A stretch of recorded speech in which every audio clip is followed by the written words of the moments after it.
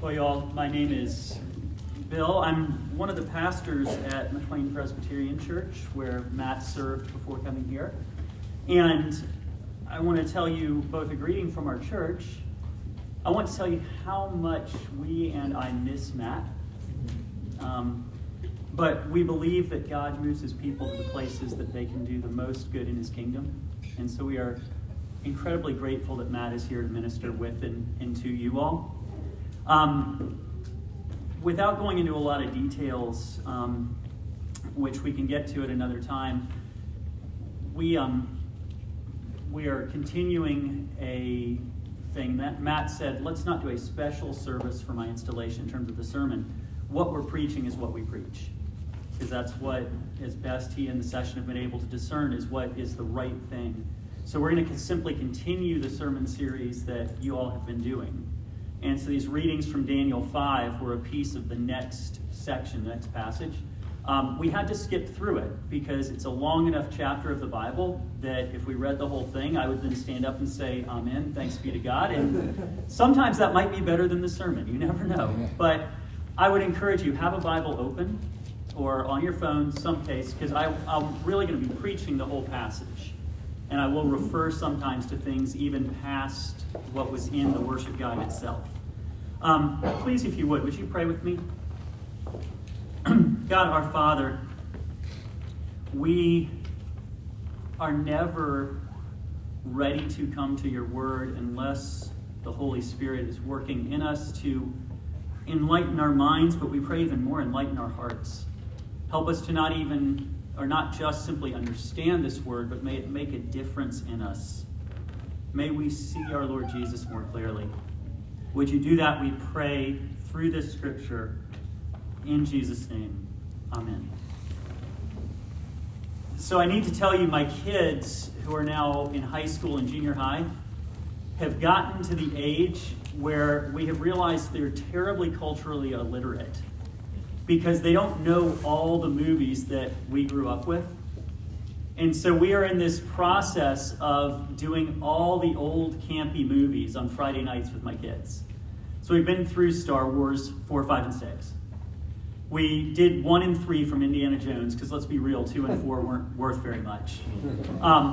2 Fridays ago, we made it to the 1997 campy classic Men in Black. Now, watching the movie again, Agent K memorably said to Agent Janice, "Don't sir me, young man. You have no idea who you're dealing with." And you guys know this is a common movie trope, right? The villain, even the hero, you don't know who you're dealing with. And you've seen this in life, and so have I, that sometimes it's not a trope. You've seen people who get into either situations or relationships where they get in too deep because ultimately they don't really have any idea who or what they're dealing with. I've seen it in business deals. I've seen it in relationships. I've seen it in counseling situations, any number of cases. And dealing with God is a really big deal. Belshazzar, the guy who is the acting king of Babylon, doesn't have any clue who he's dealing with. And that leads him to doing exactly the wrong things in a crisis situation. And before we pound him too hard, I think we need to recognize that we usually don't either. At least if we look at how we act when things are really going wrong. And so here's the point from Daniel 5 this morning. In real simple terms, Daniel 5 teaches us that when we take God seriously, we quit running to the wrong answers to our problems. When we take God seriously, we'll quit running to the wrong answers to our problems. And to understand that in this passage this morning, we're going to look at 3 things. 1, the king's problem. 2, the king's solution. And 3, the king's answer. So the king's problem, solution, and answer. So do open a Bible. If you have closed it, please pull it back open to Daniel 5. Let's start with the king's problem. Daniel chapter 5 is one of those scripture passages that makes a whole lot more sense if we know the backstory. So here's the backstory. Let's start with this guy named Belshazzar. From Babylonian sources that archaeologists have unearthed over the years, we know that Belshazzar, the guy who's king in this passage, is the acting king of Babylon. He's the son of a guy named Nabonidus, but Nabonidus, for both political and religious reasons, has absented himself from the capital. He's gone to an oasis in the far south called Tama, and he's ruling from there. And he's left his son Belshazzar ruling Babylon in his place as sort of acting king. And this is, by the way, if you look at verse 16, why what Belshazzar offers Daniel and the wise men, if they can read the inscription. He says, I'll make you third highest in the kingdom. That's because Daddy is number one. Belshazzar is number two. And third highest is like the highest thing he has to offer. And both Belshazzar and his father have a huge problem on their hands. The problem is called Persia. More specifically, it's the Persian army, which has been running all sorts of rampant over Babylonian armies for some time now. The Persian armies are led by somebody that in the Bible is called Darius the Mede. That might be another name for Cyrus the Great, the Persian emperor. It's possibly a general who worked underneath him. And if you look at the very end of the passage, verses 30 and 31, we know we're now at the very end of the Babylonian collapse in the face of this Persian incursion. So belatedly, Belshazzar's father, Nabonidus, had returned to face the Persian threat, and he'd led his army to engage in the climactic battle against the Persians at a town called Apis, which was 50 miles north of Babylon. Now, given that it takes more than a day for an ancient army to go 50 miles, that means the Persians had already won the decisive victory that opened the way for them to freely march on Babylon. And so now Belshazzar has a huge problem. They have been beaten, and he's somehow trying to pull together a last gasp defense of Babylon itself, but with the Persians having already smashed the Babylonian army. This is truly a dire life or death situation. Now, if you're the Persians, if you've smashed the army and you're bearing down on the capital city, you've got a couple options. None of them do you really like, because this is a walled city that is highly defended. It's going to take a lot of work to try to conquer Babylon. So option one is to simply storm the city. Break through the walls, climb over them. It's going to take a lot of time, a lot of work, a lot of manpower, and you're going to take a lot of losses, but you could get it done. Option two is just to camp around the city and wait for about 2 or 3 years and starve them out. Just keep anything from getting in or out. Sooner or later, you win this siege will make them run out of food, run out of water. And even, by the way, if you're planning to attack, you'll probably starve them out first, because weak warriors who are starving are a whole lot easier to kill than like well-fed, ready warriors. But even better than either of those would be this. What if the populace of Babylon realizes how bad it is, and you can convince them to overthrow King Belshazzar, kill him, and open up the gates and surrender to save their own necks? In other words, if you can get the populace to say, we know who's going to win, let's save ourselves by getting rid of our king, that's going to be cheaper and quicker. So here's Belshazzar's problem. He has to try to rally the troops to defend Babylon against an almost certain defeat, which would mean their own painful death. And somehow he has to try to keep his populace from revolting and killing him to save their own lives. That's Belshazzar's problem. And that brings us to second, the king's solution, what you see in Daniel 5. So what is this banquet? What's this banquet you read about? Well, most likely, this is the attempt to rally his defense. This is, in essence, this is a PR stunt. Belshazzar knows that betrayal by his own people is a real present danger. And it's a danger that's going to only get worse as they come under siege. The inhabitants are going to sell him out. So this banquet is an attempt to rally his forces to show that he's not concerned. He goes, guys, we've got this. We've got this huge fortress, and I'm so unconcerned, he basically says, I'm not trying to get ready to live through a siege. Think about it. If you think you're going to live through a siege, how much are you going to eat? How much are you going to drink? As little as you can to last as long as you can, hoping someday some other army will come and deliver you. Belshazzar says, here's how little I care about this. Let's throw a drinking party. Eat as much as you want. This is so little concern, we can throw a feast, not buckle down for a siege. And so this is why you notice verse 1 called out the scene, that he ate and drank, it says what? In front of 1,000. He's saying, relax, guys. We can party given how small this Persian threat is. In other words, he's basically staging a pep rally. But it's a pep rally by somebody who knows it's all a front. This is the bravado of a brittle man terrified for his life, which may well explain the heavy drinking, by the way. And it also probably explains why he calls for these things from the temple of the Lord to be brought out. If you look at verses 2 to 4, remember this is all about perception. Even if it's a feeble attempt, this is all about trying to convince people they're okay. So what he does is he calls for the temple instruments that had been captured almost 70 years before, when his famous and powerful ancestor Nebuchadnezzar had captured Jerusalem. Jerusalem was a walled city up in the mountains in a famously restive province. It was a very difficult place to take.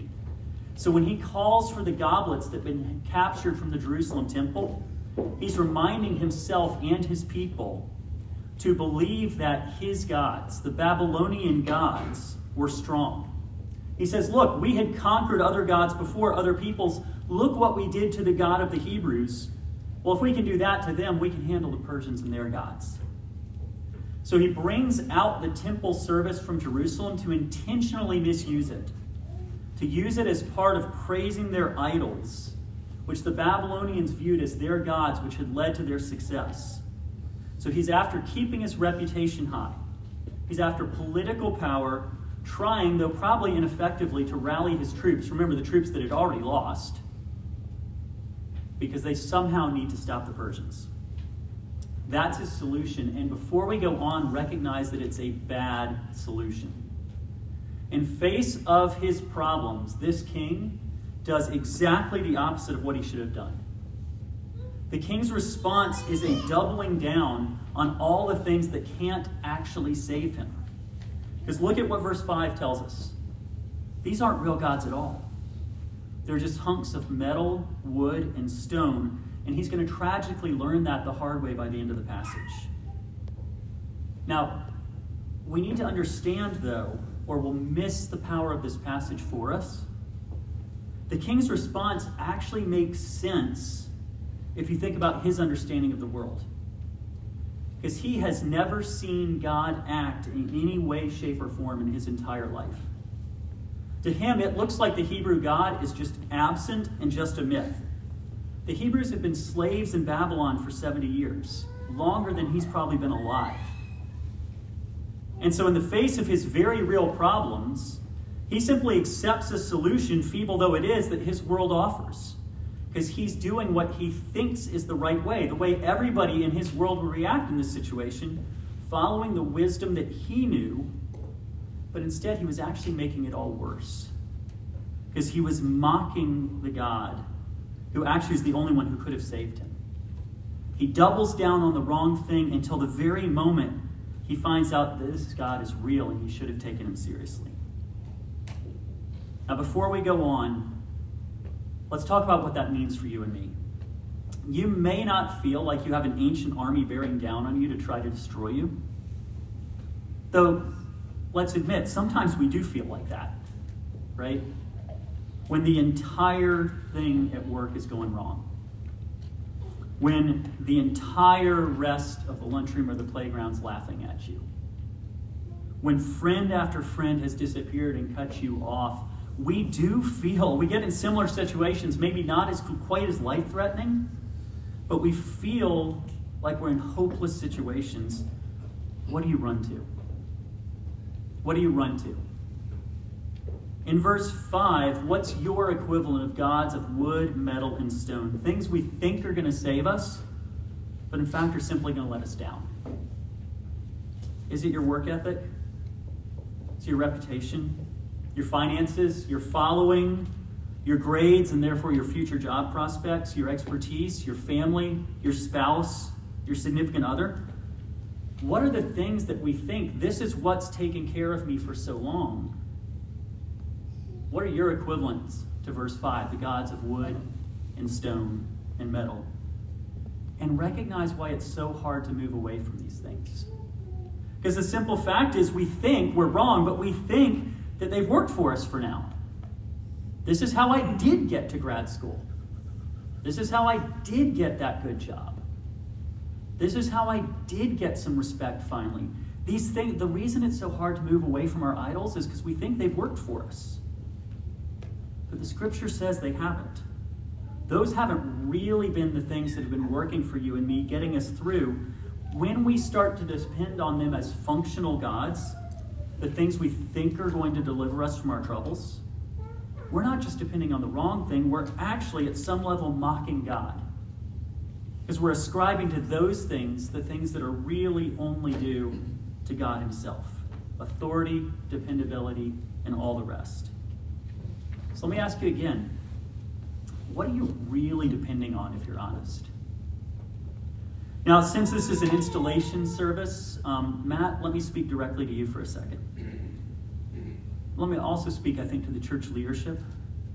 It's very easy to double down on failed answers, to double down on worldly answers, even when you're doing the work of a church.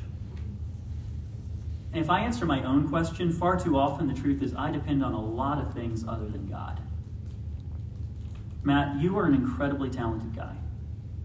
You are incredibly smart and incredibly kind. And I think all of us in this room know how often those two do not go together. And Matt, you have an absolutely unparalleled work ethic.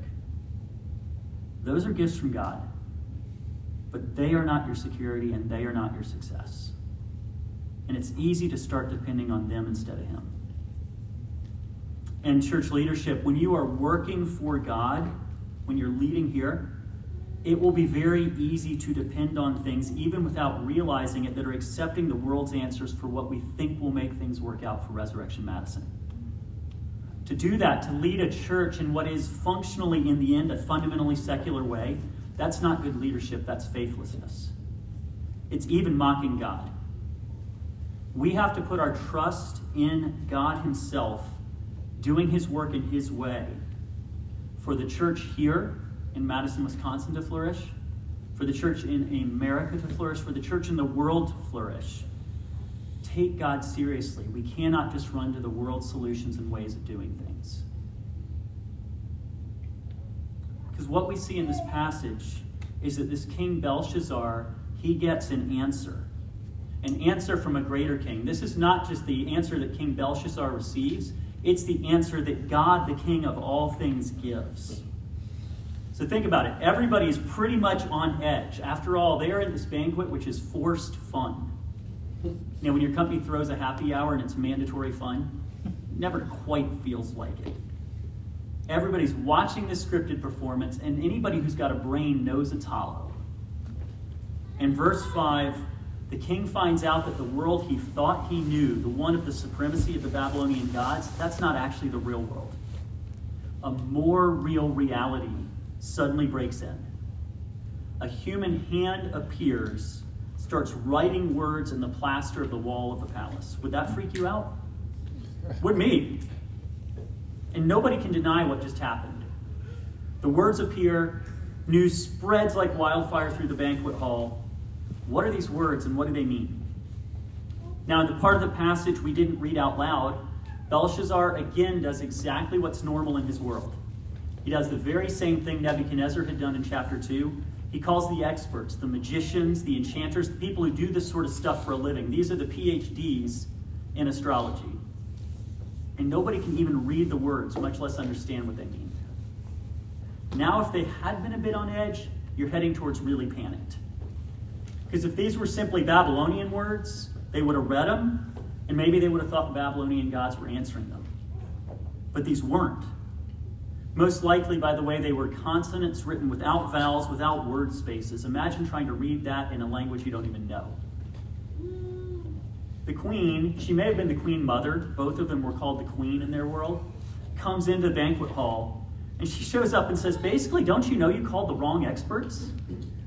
She says, call Daniel, that old dude that Nebuchadnezzar, your grandfather, the king, the one the Bible has reported to us now for a bunch of chapters.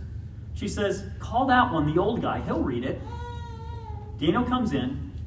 He can and does read it. And here's what it says. It says, Mene, Mene, Tekel, and Parsin. So there are 3 words, the first of them repeated twice. And these words, it turns out, probably are related to verbs in the language family that Hebrew's part of. Mene comes from the word to count. And Daniel says, God has numbered Belshazzar's days. Tekel comes from the verb to weigh. And here God has weighed in the sense of evaluating Belshazzar and has found him a lightweight. And Parsin comes from the verb to divide, because God is going to divide Belshazzar's kingdom between these 2 great powers, the Medes and the Persians, that have been unified under Cyrus the Great. Now, other people have noted there may even be a double meaning here, because these also can be money terms. And if they're money terms, they're basically going from the most expensive to the least. Mina, shekel, and half, to show how Babylon's empire has been just gradually shrinking, losing its power from Nebuchadnezzar through Nabonidus to now. And people have even suggested maybe there's a third thing that combines the two. Maybe God is saying, God's paid it out. You're a lightweight, so Persia. And verse 24 says, it comes to pass that very night. The armies arrive. Darius the Mede, again, either Cyrus the Great himself or his general, takes over the kingdom. Belshazzar's answer was a disaster. It was the exact wrong move, and it left him dead. Now, what should Belshazzar have done instead? Well, that's also in the text, and Daniel's bold enough to tell him. It's in verses 17 to 23. So don't miss the boldness in Daniel. Belshazzar had brought him in and had addressed him in an absolutely scornful way. He said, verse 13, one of the exiles from Judah, not recognizing the roles Daniel had played, the leadership he'd had for decades. And Daniel returns the scorn at some level. What he says in verse 17 is, King, you can keep your gifts. If you want a more colloquial translation, it says, King, stuff your gifts. And then Daniel says, don't you realize you have a different possible answer? Verses 17 to 23, he points back to the occurrences that had happened with Nebuchadnezzar, what was in chapter 4, right before this in the Bible. You know, Nebuchadnezzar, who is Belshazzar's more famous, more competent, and more successful ancestor, also had issues with reckless pride. And it had cost him too. But Nebuchadnezzar, when he had finally been confronted with God in chapter 4, had learned at least at some level to repent. Belshazzar, instead of repenting, has doubled down on his antagonism to God, mocking him and scorning him. In other words, again, King Belshazzar had picked the exact wrong answer. Instead of humbling himself before God like his ancestor, he had instead doubled down on despising God. And so the true king of all the earth, God himself, had found him wanting. Because instead of taking God seriously for who he is, he'd actually rejected and scorned him. Now that was coming back to roost. And Belshazzar's unwillingness to humble himself was now at a moment's notice going to cost him everything. So let me come back now to us. Back to the answer that I asked. What is your functional God?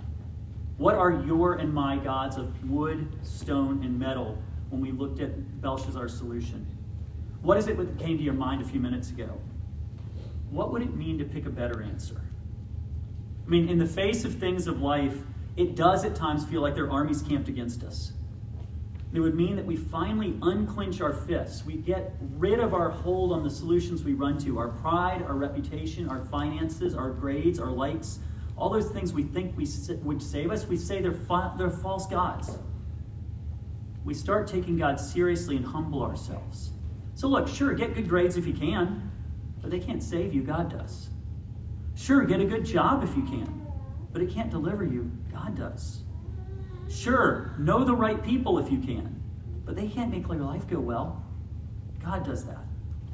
It would mean we quit turning to ourselves and to those things that we think are the things that will make our lives go rightly. It would mean we learn to pray, that we learn to search the Bible for truth, that we even do some things that seem absolutely crazy to our world. It would mean we quit turning to those other things as our salvation when our life goes wrong. We'd start turning to God.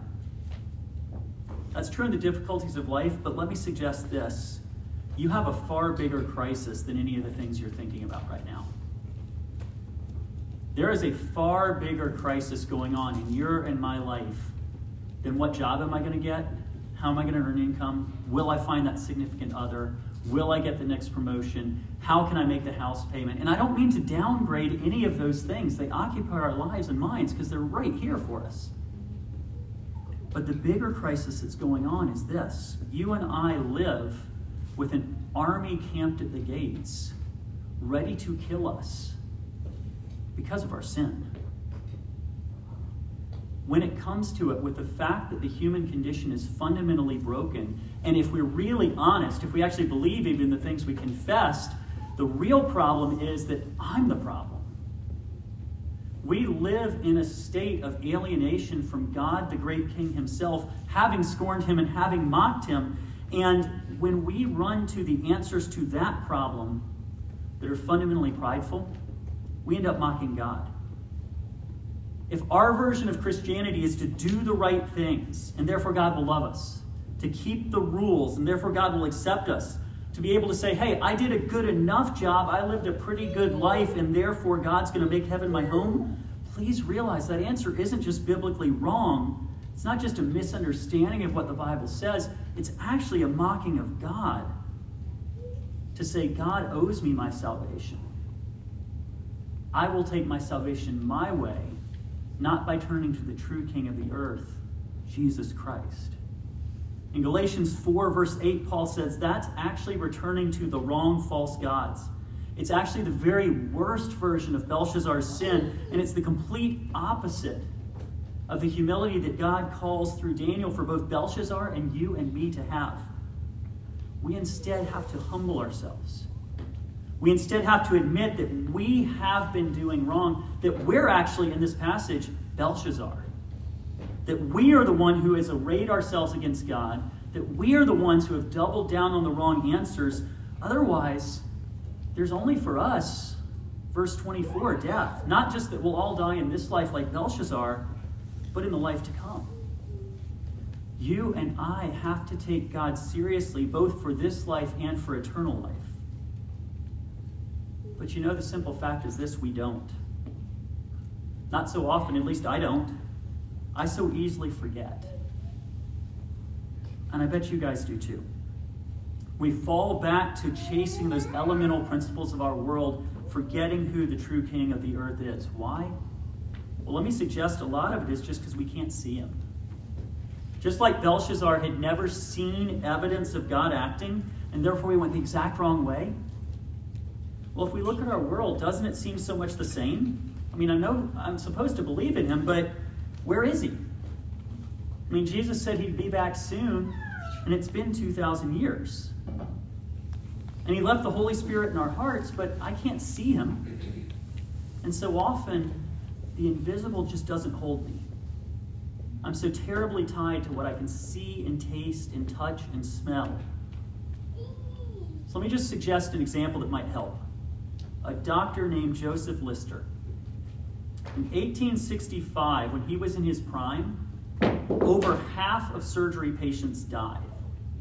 Not because of the surgeries, but because of infections. And so if you went in for a simple setting of a broken kneecap, there was a pretty good chance you were going to die from it. And Lister was apparently quite smart and a revolutionary guy, and he postulated that there was an unseen world that was causing all these deaths after surgeries. That the infection that would kill half or more of surgical patients was the result of unseen little things called microbes that would get in the wounds and infect them. So here's what he suggested. He said, surgeons should wash their hands between patients. Antiseptics should be used to kill those unseen things. They had to clean their surgical tools. And he was laughed at universally. Because everybody knew there couldn't be such a thing. Our senses didn't show it. So for over 10 years, until his mortality rates from his hospital dropped so much lower than anybody else's, until microscopes got invented and accepted, people, doctors, blew him off, and many more people died. There was a generation of deaths because people wouldn't believe in something they couldn't see. But Joseph Lister was right. Just because you can't see something doesn't mean it's not there. The Lord, the creator of heaven and earth, is far more and far more powerful and far more good than whatever you and I tend to follow. Whatever God, literal or metaphorical, around which you and I organize our life. We need to take him seriously. And so I was working with a young man of South Asian background. I'd had the privilege of being part of leading him to Christ. He's become a Christian. I'm meeting him a week after he became a Christian for a cup of coffee and starts following Jesus. And as we're sitting at this local coffee shop talking over things, it comes up that he lives with his girlfriend. Now, I don't know how it had never come up in all the meetings before. Now it did. And that created this pastoral dilemma for me. I mean, you can't just ignore that. But I also don't want to give somebody grace and immediately slap him with law the moment they come to faith. Even more, this guy had come to faith out of a Hindu background. So I had no idea what to say. And so I just sort of prayed and opened my mouth. And I end up saying, you know the Bible says you shouldn't really be doing that, right? He goes, no, where? I thought, oh yeah, of course he doesn't know. He hasn't read it yet. I mean, he's read Mark. And so I said, well, okay, let me show you. So we open up the Bible, go to 1 Corinthians. We read through parts of 1 Corinthians. And he reads, he looks, he asks me a few questions, says, what does this mean? What does that mean? And then he closed his Bible, looked up, and he goes, then I shall stop. And I actually had to stop him from going home and kicking her out. Because now he was taking God seriously.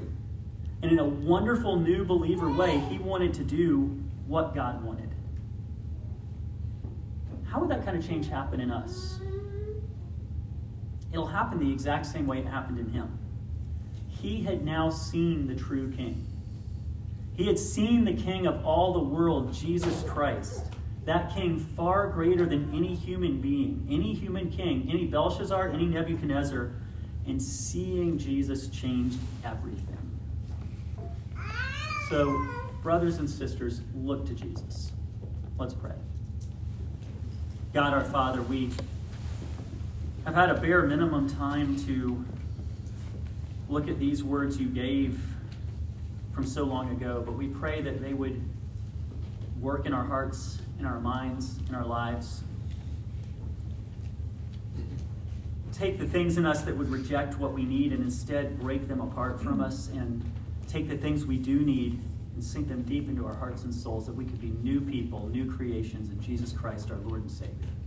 We pray in his name. Amen.